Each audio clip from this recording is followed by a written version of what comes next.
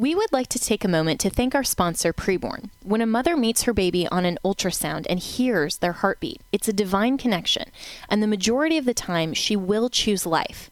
But she can't do it without our help. Preborn needs us, the pro-life community, to come alongside her. One ultrasound is just $28. To donate, dial pound 250 and say the keyword baby, or visit preborn.com.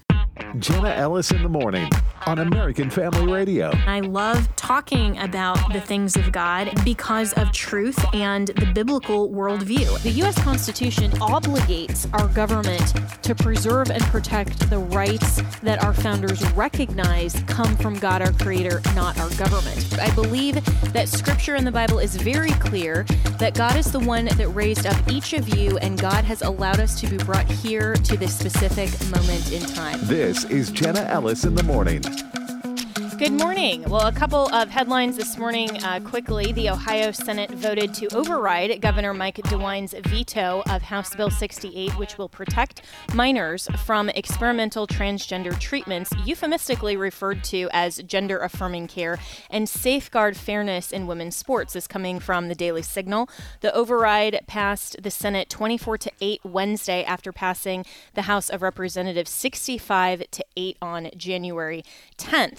Also, Governor Greg Abbott, and we'll talk about this more in the next segment, issued a letter late yesterday saying that the federal government has broken the compact between the United States and the states, and he is promising to secure the border. And for those reasons, he says he has already declared an invasion under Article 1, Section 10, Clause 3. So a lot to discuss there. But before we get to the news of the day, some of you may remember me commenting on Alistair Begg's comments from an interview that he had on his program Truth for Life back in September.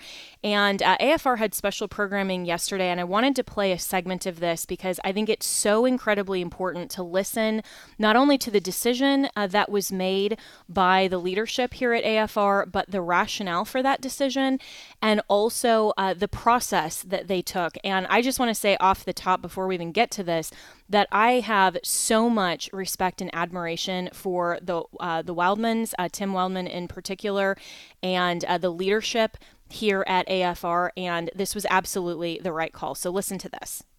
Something has happened recently which has forced our hand here at American Family Radio to make a decision on continuing the Truth for Life program on AFR or not, and we're going to talk about it. We wanted to explain to you, our listeners, what happened and what went into the thinking of our decision. So joining me in studio, Wesley Wildman's with me, but Ed Battagliano and Walker Wildman. And you guys want me to set this up real quickly to hear it? Yeah. I'll you be glad can. to Go ahead. Go ahead. So this was a interview that Alistair Begg did with one of his colleagues back in September of 23. So a couple months ago in September of 2023. So it just recently resurfaced, caught a lot of attention. So the clip we're playing is from a sit-down interview that Alistair Begg did with one of his colleagues on his recent book, The Christian Manifesto. And so this portion is from an interview in September of 2023. My grandson is about to be married to a transgender person, and I don't know what to do about this, and I'm calling to ask you to tell me what to do, which is a huge responsibility. And in a conversation like that just a few days ago, and people may not like this answer, but I asked the grandmother, does your grandson understand your belief in Jesus? Yes. Does your grandson understand that your belief in Jesus makes it such that you can't countenance in any affirming way the choices that he has made in life? Yes. I said, well, then, okay, as long as he knows that, then I suggest that you do go to the ceremony, and I suggest that you buy them a gift. Oh, she said, what? She was caught off guard. I said, well, here's the thing. You're not going to, your love for them may catch them off guard, but your absence will simply reinforce the fact that they said these people are what I always thought, judgmental, critical, unprepared to countenance anything.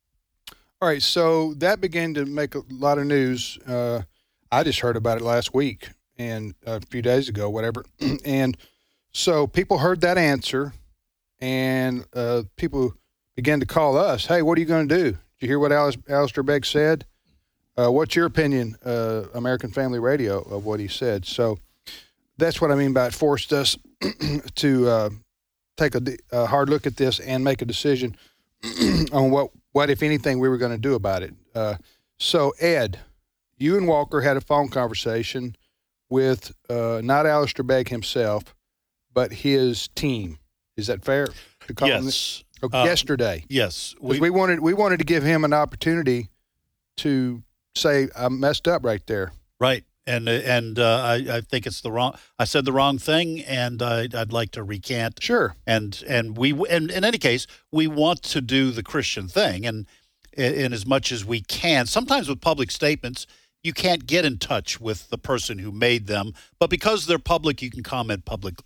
But we have had such a long and fruitful relationship with Truth for Life and Alistair Begg. We wanted to have some sort of interaction. Now, let me just say from the outset, and then I'm going to get Walker to join in here too, that the two individuals that we talked with, so it was Walker and I with two individuals from Alistair Begg's ministry, they made it clear that Alistair Begg believes that homosexuality is wrong. He hasn't changed his views on that. He does not believe that homosexual marriage is valid, and that the practice of homosexual activity is, as the Bible says, an abomination. So all four of us were in agreement with that. But Walker, what we could not get them to change, and they said that Alistair Begg is not going to change his mind, was on the issue of whether Christians should attend, because that is what Alistair Begg was saying. Yes. He was saying Christians should attend and bring a gift. Yes, that's right. And the goal of the call and the goal of all Christians when approaching these issues should be reconciliation, but reconciliation in truth. And so that was our goal with the call with Alistair Begg's team. And unfortunately, we didn't get there, but we did press the issue multiple times. And we even asked point blank, so are you guys stating that Pastor Alistair Begg is standing by his original comment? He has no regrets. He didn't misspeak. He doesn't want to further clarify, nothing. And they said, yes, he's standing by his original comment. So very disappointing. And, I even told Ed this and the gentleman and lady that we were on the call with Truth for Life, that Pastor Alistair Begg has such a decades-long track record of biblical fidelity and truthfully teaching the Word of God, that this is extremely disappointing. This isn't something that we saw coming. This isn't like some of the others, evangelical leaders that have drifted. This is not one that was on the list that we could have seen this coming. So. Okay. Couple things. Just if Alistair Begg were here on with us, he would say, I didn't drift. I still believe in the scriptural teaching about human sexuality. I still believe homosexuality is against the Bible, and I'm not teaching any differently. I'm just giving an opinion on whether to attend a same-sex or a homosexual or transgender, whatever it was, wedding to a grandmother. So I don't accept you guys framing me as some kind of a false teacher. Yeah, and that's why I was careful to start off by saying that Alistair Begg holds to all and this was part of the conversation that Walker and I had. They said, no, he believes all these things, but he does believe that Christians should be free to go. Which is an unbiblical view. This is not a tertiary view that's unclear in Scripture. Right. Attending a wedding ceremony of a union that is outside of God's design and definition is attending and approving of an unbiblical ceremony. Right. Yes. And so let me ask you this, okay, real quick, and then we want to bring Dr. Alex McFarland on for this moment. So the bottom line is, folks, we're taking the program off. We're taking Truth for Life off, and we're replacing it with another Bible teaching program, and we'll tell you what that is in a few moments. So, Ed, number one, You gave an analogy to Dr. Begg's team, Pastor Begg's team, which I think is very understandable and relatable. And then I want to talk about why people might say, why y'all making a big deal out of this? Okay, right. So first of all, give your analogy. Okay, well, the first thing I told them was, I've been in the pastorate, one form or another, for 35 years. When I was in Bible college, my teachers, when they ever talked about John chapter 2, the wedding at Cana of Galilee, I was always taught, and I believe this is true, that Jesus appearing at a wedding was his stamp of approval, if you will, of the sanctity of the institution of marriage, one man, one woman, okay? Just showing up, in other words, was demonstrating his approval of it. So the question is, if a Christian goes to a homosexual wedding, are they approving of it? And our answer here is absolutely. And here's the example I used, and I gave this to Pastor Begg's team. I said, if my best friend cheats on his wife and starts to have an illicit relationship with his secretary, and then wants to divorce his wife and marry that other woman, and comes to me and asks me to come, maybe be his best man, what would I say? I would say, brother, no, I'm not coming to your marriage. I'm not going to participate, but I'm not even going to attend. What you need to do is to repent of this sexual sin and reconcile with your wife. I think most Christians understand that. If you go to the wedding, you are approving of the new relationship this man has embarked on, and you are approving of what he has done to his wife. And you are going to celebrate the marriage. When you show up at a wedding, I mean, let's face it, you show up at a wedding and you go to the reception, you are going to... And you bring a gift. And you bring a gift. You're going to walk up to that couple and say, congratulations. You're going to shake their hands, these two men. Yeah. And you're going to shake their hands and say, congratulations. That is a sinful act.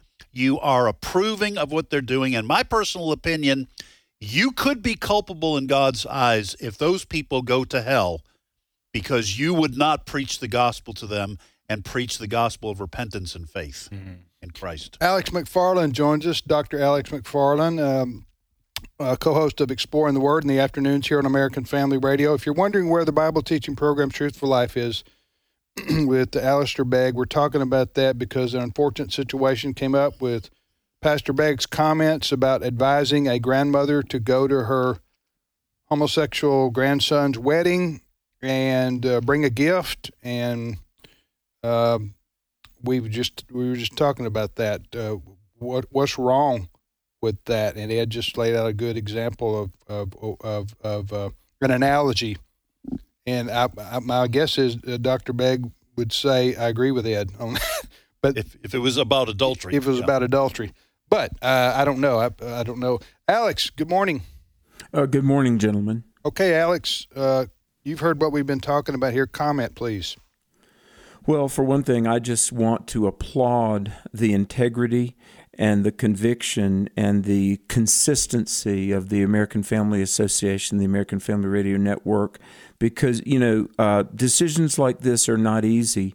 But I just want to say, and I've always loved and appreciated AFA, but the fact that you would do the right thing, even though it's not the easy thing, just the fidelity and the consistency of AFA and the leadership of this radio network, my respect for you is just beyond words. Thank you.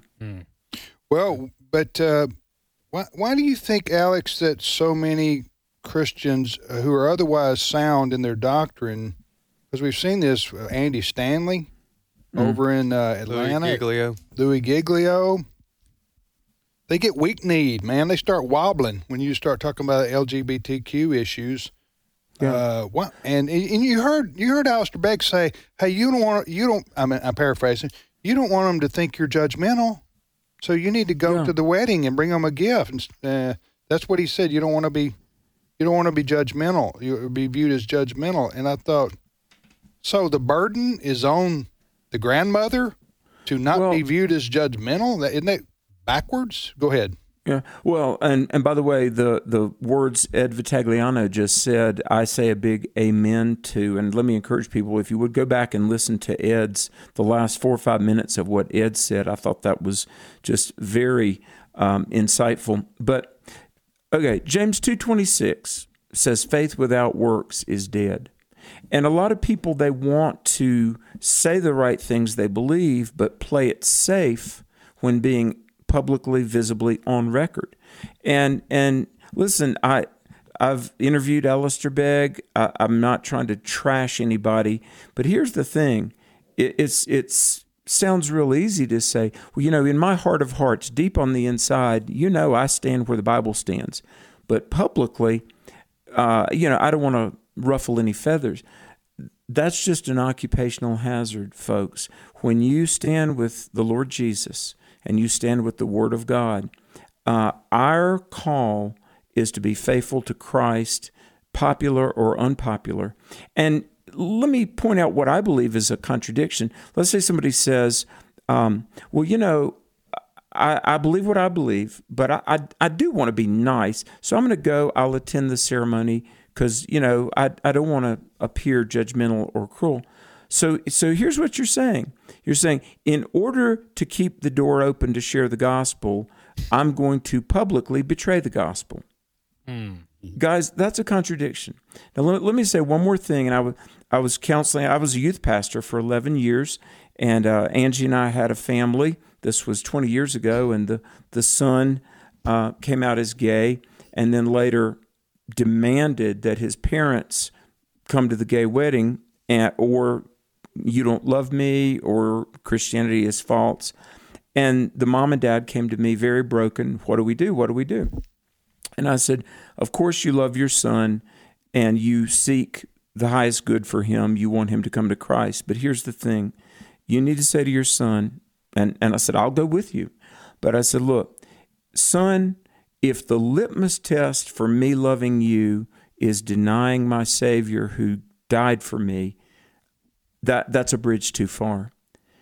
And if you think we don't love you, I'm sorry. But if the line in the sand means that to love and affirm you, I have to deny the Savior, then you lose. And I think what we've got to do, and Lord knows, Angie and I, we've spent hundreds of hours trying to call sinners to Jesus, and we'll do that till the day we die. But no Christian could or should ever attend a gay wedding. Certainly no minister should condone such, because, volumes of Scripture point to, marriage is inherently heterosexual. It's a man and a woman. It's monogamous. It's one man, one woman. And by the way, should a Christian attend a Wiccan wedding? Should a Christian attend a satanic wedding? Where does it end? And, another thing to me is, why is the burden always on the Christian? Yeah, thank you. Well, okay, why is it always why doesn't the son say, listen, Mom and Dad, I know you love me, and I know you don't approve of this lifestyle I'm in, so I'm not going to ask you to come to my wedding, okay? So why does people say, well, it's wrong of the son to demand that his parents come to something he knows they are betraying? They're for lack of better, they're religiously convicted is something that they certainly see as sinful and don't agree with. Why is it always on us? To acquiesce, I guess I should say. Ephesians chapter 5, verses 11 says, take no part in the unfruitful works of darkness, but instead expose them. For us as Christians, we have to, this type of thinking, backing up to Dr. Begg's, or Begg's, is it Pastor Begg's Pastor Begg. Backing up to that thinking, that removes the first and foremost position of the Christian, and that is to trust the Holy Spirit to do the work. Obviously, we want to do our part and to be respectful, kind, but and firm and have convictions. But ultimately, it's about the Holy Spirit doing the work. And if we're thinking that there's a certain amount of actions that we can do that's going to prevent them or help them into heaven, apart from what Alex is saying, which is denying the gospel in order to keep the door open, that's a complete contradiction to the discipleship process of the believer. Yeah, it's an overemphasis of attending. So not to your point, Wesley. Not only are you affirming an unbiblical relationship by going and celebrating it with others, but you're also operating under the assumption that that's your only opportunity to show the love of the gospel. That's just completely not the case. We have countless interactions with unbelievers, with countless opportunities to share the gospel and show the love of Christ. And also, Alex, talk about this definition of love. This worldly definition of love is the most warped thing that you can do, is to use the word love, that is a biblical mandate, but twisted in such a manner that affirms sin. Yeah. Oh, well, in Matthew chapter 22, Jesus said that we're to love the Lord God with all our heart and love our neighbor as ourself. Now, what is love? A lot of ink has been invested in trying to define what love is, but Augustine, 1600 years ago, very brilliant thinker, but Augustine said Christian love is to seek the highest good of another. That's why, when a boy is trying to get his girlfriend to compromise her morals and says, well, if you loved me, you would do this. No, that's not love, because love seeks the highest good of another. And so if I'm really going to love my neighbor as the Lord said do, or love my child, then at any cost, I want them to know the truth of the gospel, the significance of the gospel. And so I've had many people, and nobody likes conflict, but people say, well, you know what? I don't want to seem judgmental, so I'm going to go. I don't agree, but I'll go to the gay wedding. Not only are you not really showing courage and love, and you're not opening the door by basically sending the message, the gospel is not important enough for me to stand firm on. That's what you're projecting, and you're probably pushing them farther from salvation rather than keeping the door open and making them open to it. I don't want to sound insulting to Alistair Begg, but this is not a hard question. He stepped in it. He shouldn't have said that, and he should have said, you know what, guys, thought about that. I gave some bad advice. Let's move on. And we'd have been fine with that answer. All right, so you can listen to the rest of that program on the special programming page at afr.net. And this is absolutely the right analysis, and I affirm and respect what the leadership of AFR said. Remember, Ephesians 5 says, live as children of the light, have nothing to do with the fruitless deeds of darkness, but rather expose them. Be very careful then how you live, not as unwise, but as wise, making the most of every opportunity, because the days are evil. Therefore, do not be foolish, but understand what the Lord's will is, always giving thanks to God the Father for everything. And Alex McFarland, I thought, gave the best answer. If the litmus test of my love for my son or daughter, or extrapolate that to my friend, my parent, whoever it is denying my Savior, then they lose. And I had a friend who I was talking to about this yesterday, and he said this, our good friend Ryan Helfenbein, he agreed with all of this, and he said, also, I'll add one more thing that no one is saying. A wedding is solemnizing sexual union. You would no more attend a religious ceremony for a same-sex couple than you would attend a gay orgy. Most people don't look at the ceremony that way, but that's the whole point. You're solemnizing one flesh or sexual union. So this is the right biblical analysis for this question, but I want to broaden that to say that I have so much respect for this ministry because, as Alex McFarland said, it's an occupational hazard that sometimes people are going to get offended or think it's overreaction or it's judgmental, but simply standing firm on the truth requires that Christians and ministries simply stand up and say, we are not going to participate in that. We are going to then, as AFR did, take a program off the air. I would hope they would take me off the air if I was espousing a position that was contrary to the truth of the gospel of Christ. And I also respect that they went even further than just reacting, but actually approached in a spirit of Matthew 18, approached Alistair Begg and his ministry and asked for clarification, asked for a retraction. That is exhortation. That's not easy for anyone to do. And it's also not easy in Alistair Begg's ministry's position. It's never easy to be confronted that maybe we have a wrong position. So we need to learn from this that we need to exhort our brothers and sisters in Christ in a spirit of reconciliation and humility and love and grace, point out the errors of there is hoping for reconciliation and conformance with the truth. And we also need to be open to listening to those that we trust, not everyone. I don't take advice from people who I haven't previously respected and who don't have a position in my life of speaking truth to me. That's why we are supposed to be members of a local church, have pastors, have advisors and counselors in our life. If Tim Wildman or Ed Vitagliano came to me and said, Jenna, I think you're in error, I hope I would be a mature enough Christian to listen to them. But the other thing that Alex said is the consistency of this ministry. I know a lot of you have had a lot of questions about why AFR, frankly, has stood with me in some of my decisions, navigating some of the legal issues. Now, I would hope that you would all give them the benefit of the doubt that maybe there are things that we can't talk about right now on air. There aren't.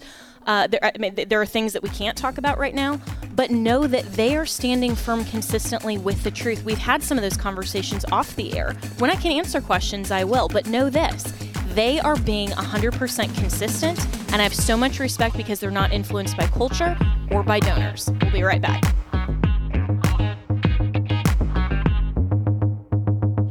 If you're like most of us, you're paying way too much for healthcare. That's why I want to tell you about a ministry that has been meeting the healthcare needs of hundreds of thousands of Christians, and that's Christian Healthcare Ministries, chministries.org.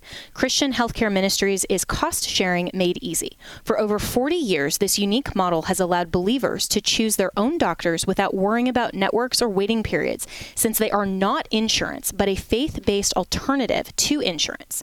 Members not only get advantages from the affordability, flexibility, and reliability of CHM, but they also receive access to 24/7 telehealth services at no additional cost. It's no surprise that doctors across the country appreciate working with CHM, and so will you. It all starts with a visit to chministries.org/AFR. That's chministries.org/AFR. Christian Healthcare Ministries is the longest-serving health share ministry, serving all 50 states. Share the good news with a friend, too. chministries.com/AFR.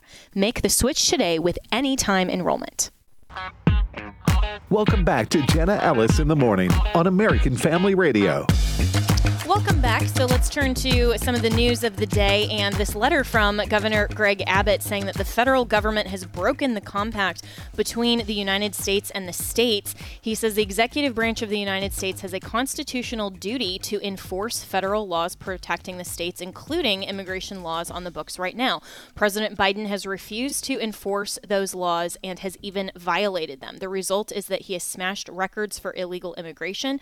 He goes on to note how President Biden has violated his oath to faithfully execute the laws in the Constitution. He invokes James Madison, Alexander Hamilton, and other visionaries who wrote the U.S. Constitution and foresaw that states should not be left to the mercy of a lawless president who does nothing to stop external threats like cartels and illegal immigrants across the border.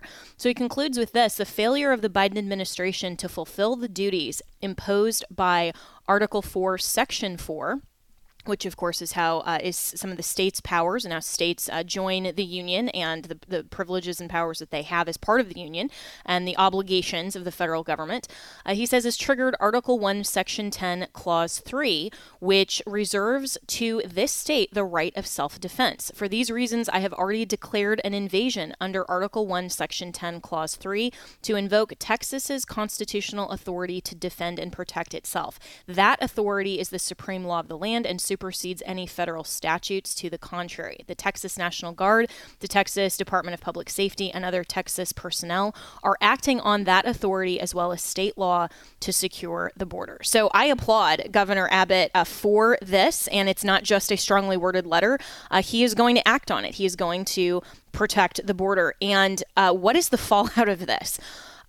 Friends, I'm not going to project that this is going to start a civil war, but if there were an incident that may incite something that we could frame as the next civil war, an actual arms battle on the border between federal border protection and the state, that might be it.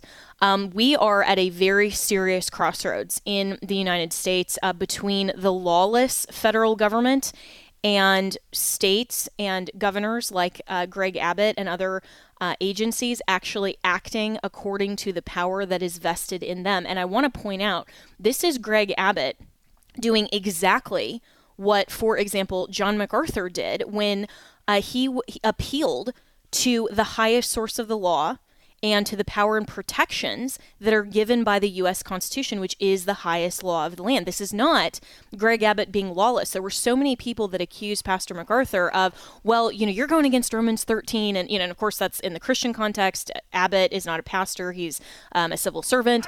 But the same analysis in terms of you are being lawless by not obeying your governor, or in this instance, the federal government, which the Supremacy Clause says is supreme, or the Supreme Court, which has handed down this opinion or this decision vacating this injunction. Well, he is appealing to a higher law. That's exactly what our founders did when they said, we are not going to go with what the king says. He's infringing upon our rights to such a great extent and such a great harm that it necessitates us to appeal to a higher authority. So Greg Abbott is specifically saying that what the Biden administration is doing, and I would include the Supreme Court as well, is actually lawless. So it's not just saying we don't like the decision, we aren't following the people who have power over us because it's the federal government versus the states, which denies state sovereignty as well, by the way. But he is appealing to the text of the Constitution and the actual power that Article 1, Section 10, Clause 3 actually provides. This is exactly how you do it. This is exactly how you reclaim state sovereignty. You exercise the power that you have, and you do the right thing while not being lawless, not being in rebellion, not ignoring the law. This is actually according to the rule of law. He's doing the right thing. He is pointing out that it's the Biden administration and the Supreme Court in their decision that is being lawless, in the same way that Governor Newsom was being lawless by saying, no, I'm going to dictate to churches when, where, and how they can worship and they can gather together as the ecclesia. No, our highest law of the land protects and preserves the right to free exercise of religion. This is why it is so important to understand our rights as citizens, the powers that we actually have also as citizens that are preserved through the 9th and 10th Amendments, and also for states like Texas to recognize the powers that they have are not always superseded by the federal government. So God bless Texas. We'll be right back.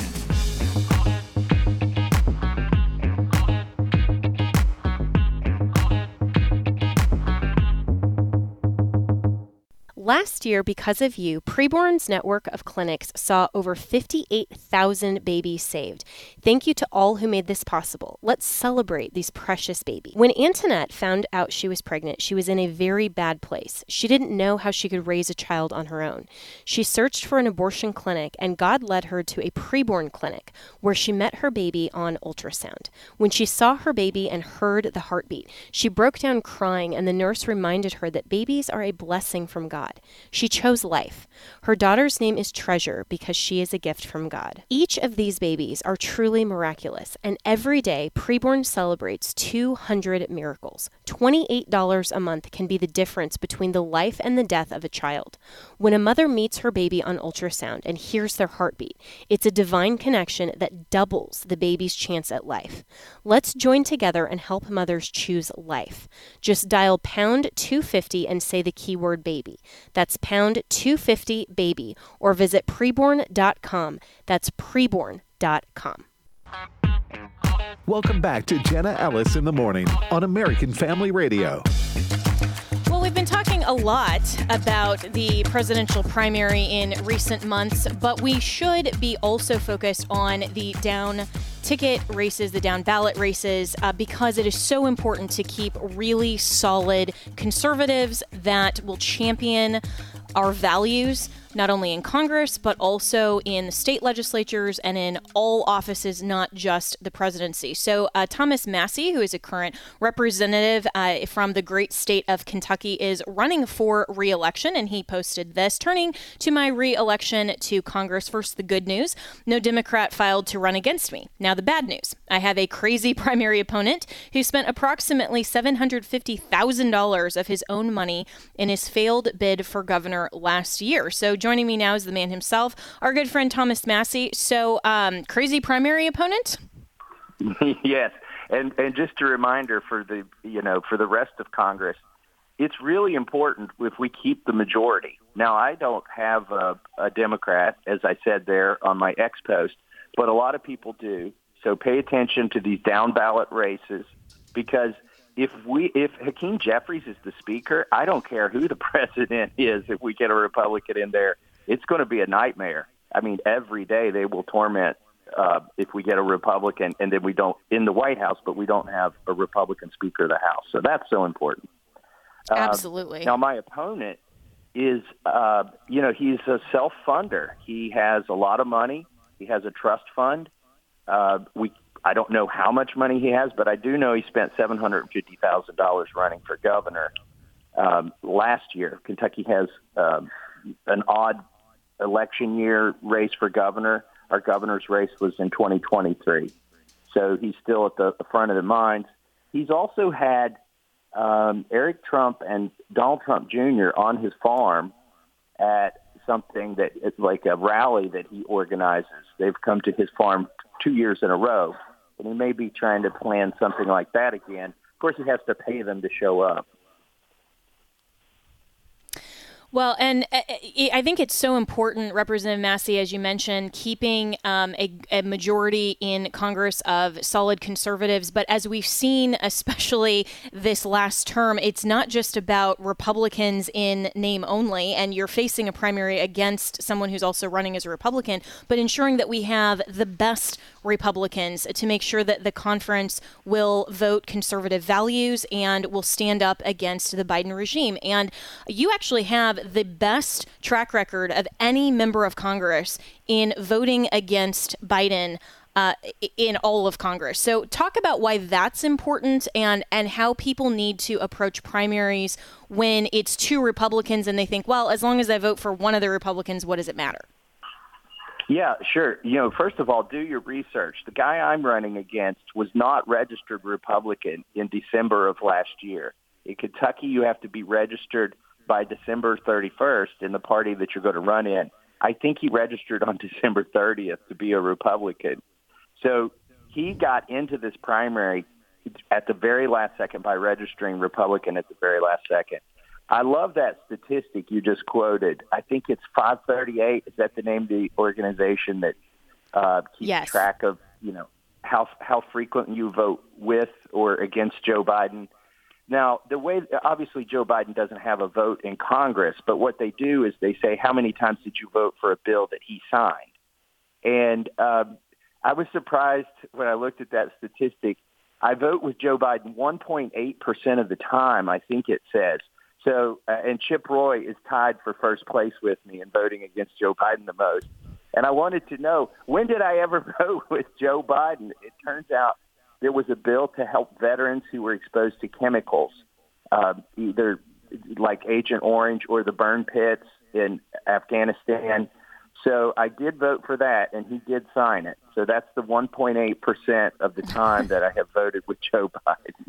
I think we'll forgive you for that one. That one makes sense. Okay. So, Thank you. But this shows like, that's, as you know, nobody else has voted against his agenda in Congress of the 435 members, other than Chip Roy, who I believe is tied with me on that statistic. Well, I hope that if both of you are reelected, you can vie for first place in this next legislative cycle. But hopefully, we will have someone better in office than Joe Biden in the presidency. But this also is important, I think, for people who aren't in Kentucky, or if they're looking at these races and saying, well, we're not in Kentucky, we're not in Texas, where Chip Roy is from, so what does this matter? But people can still affect your race through donations from outside the state. And you've actually, since posting this just a couple of days ago, have gotten a lot of mostly small donations from that post and from expressing your desire to run. So explain how people can affect races even if they're not in the state. Sure. Well, first of all, my website is thomasmassie.com.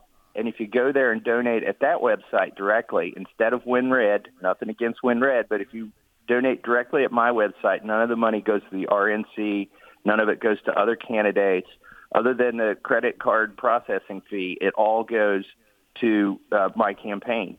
So thomasmassie.com if you want to help me out.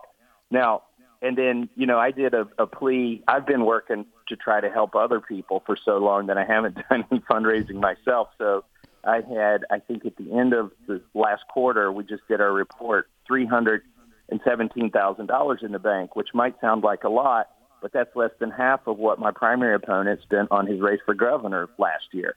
So I'm going to have to get those numbers up.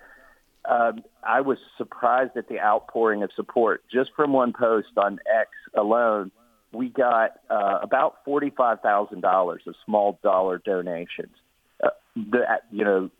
The most common donation was $20, but it added up to $45,000. We had almost 600 donors contributed just based on that post alone. And I'll tell you why it's important to get to the second half of your question, to elect people like Chip Roy or myself.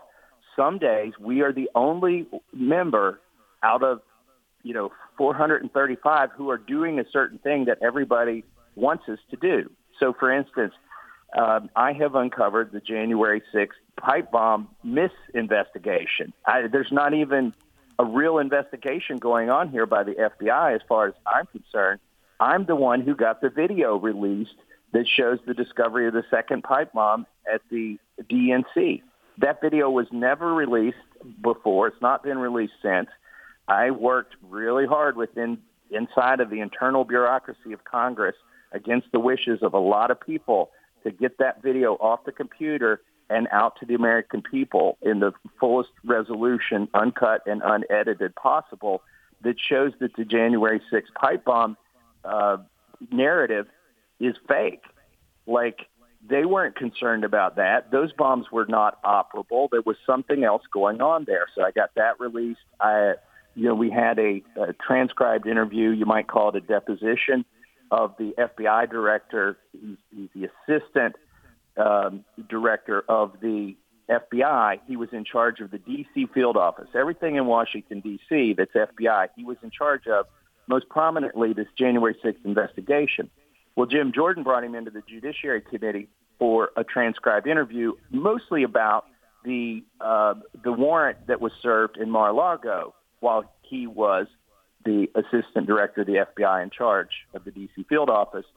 But I took that opportunity while the guy was there, sworn to tell the truth, to ask him about the January 6th pipe bomb. There were only two members of Congress in that room for several hours, myself and Jim Jordan.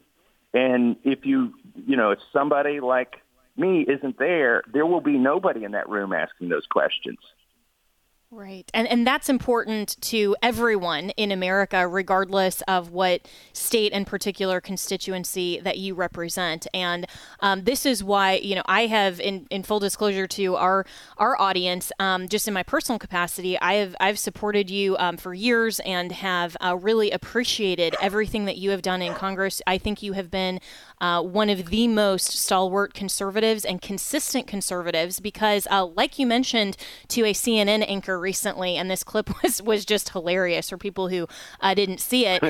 You actually read the bills. Imagine that. You go beyond just the headline. So that's also important for everyone to understand that too. Hey, by the way, I think I hear a dog in the background there. Just to be clear, I have a grandson in the background here. If you hear a toy making noise, or he just I hear a toy playing music right now. We love our families. Yes, I have my two little mini golden doodles. So yes, so they love you too. They get sassy with Massie all the time. So that's what you have to do. Thank you for supporting me.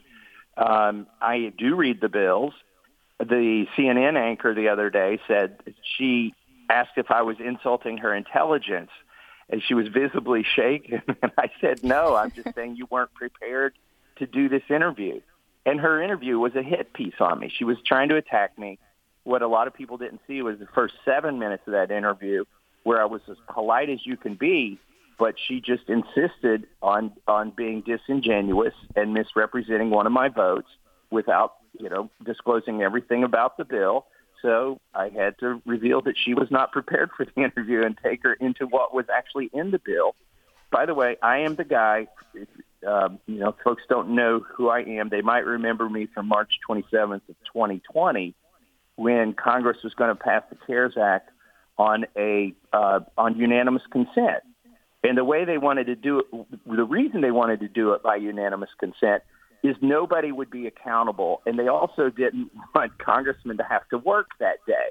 Now, mind you, nurses were working, truckers were working, grocery store folks were working, farmers were working, and they told us to stay home, that just by unanimous consent with Nancy Pelosi as Speaker, we would spend $2 trillion. And all it took was for me to get in my car at midnight, drive 8 hours, and show up and tell them I was going to object and that it would fail based on my objection. So they gave up on that plan and called all of Congress back to work. They hated me for breathing air up there, Republicans and Democrats. But I said, folks, you pass this bill, you're going to cause inflation. You pay people not to work, you're going to cause shortages. And, oh, by the way, you're setting the predicate for a mail-in election this year, because you're saying that it's too dangerous for Congress to show up and vote. Well, guess what? People aren't going to show up and vote. And as everybody later found out, there was millions of dollars in that bill to fund the mail-in election of 2020. So, but I was the only one that day who would object. The CNN called me the most hated person in Washington, D.C., and I have to give them credit. That's the only time they've ever reported the headline correctly.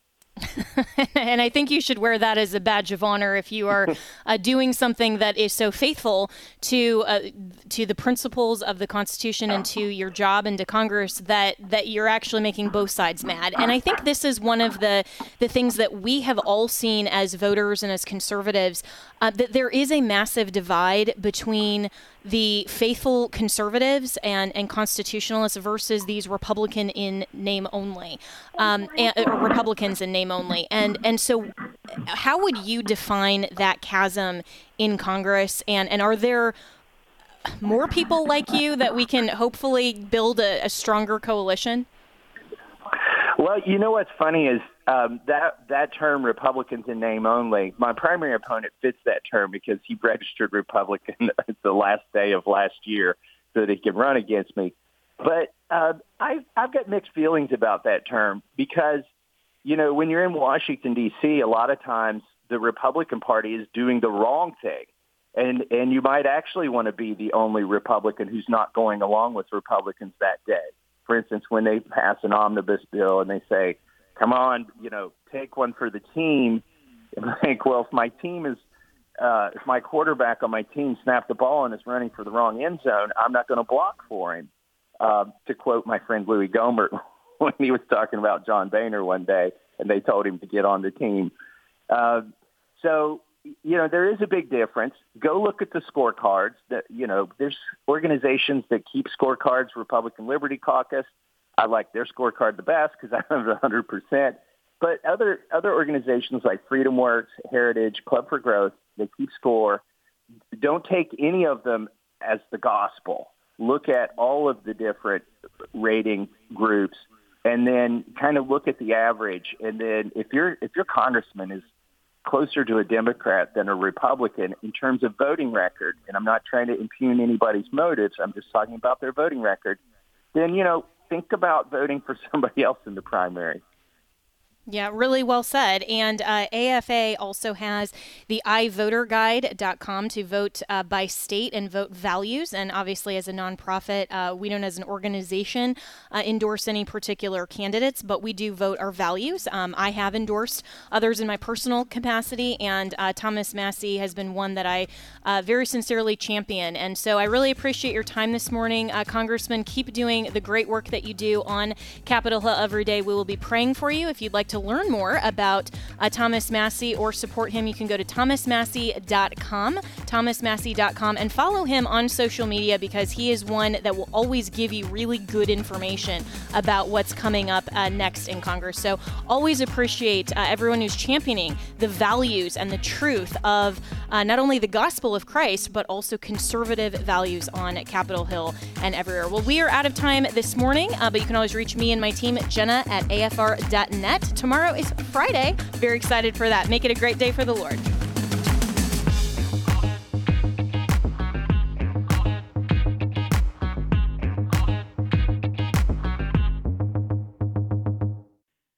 The views and opinions expressed in this broadcast may not necessarily reflect those of the American Family Association or American Family Radio. I want to thank my sponsors, Preborn and Christian Healthcare Ministries. Preborn Network clinics have rescued over 200,000 babies from abortion, and every day they save 200 babies' lives. But they can't do it without our help. Will you head over to preborn.com/AFR and sponsor an ultrasound? Christian Healthcare Ministries is the longest-serving health cost-sharing ministry, helping Christians pay for and pray for one another's medical bills. Make the switch today and start saving. Visit chministries.org/AFR. That's chministries.org/AFR.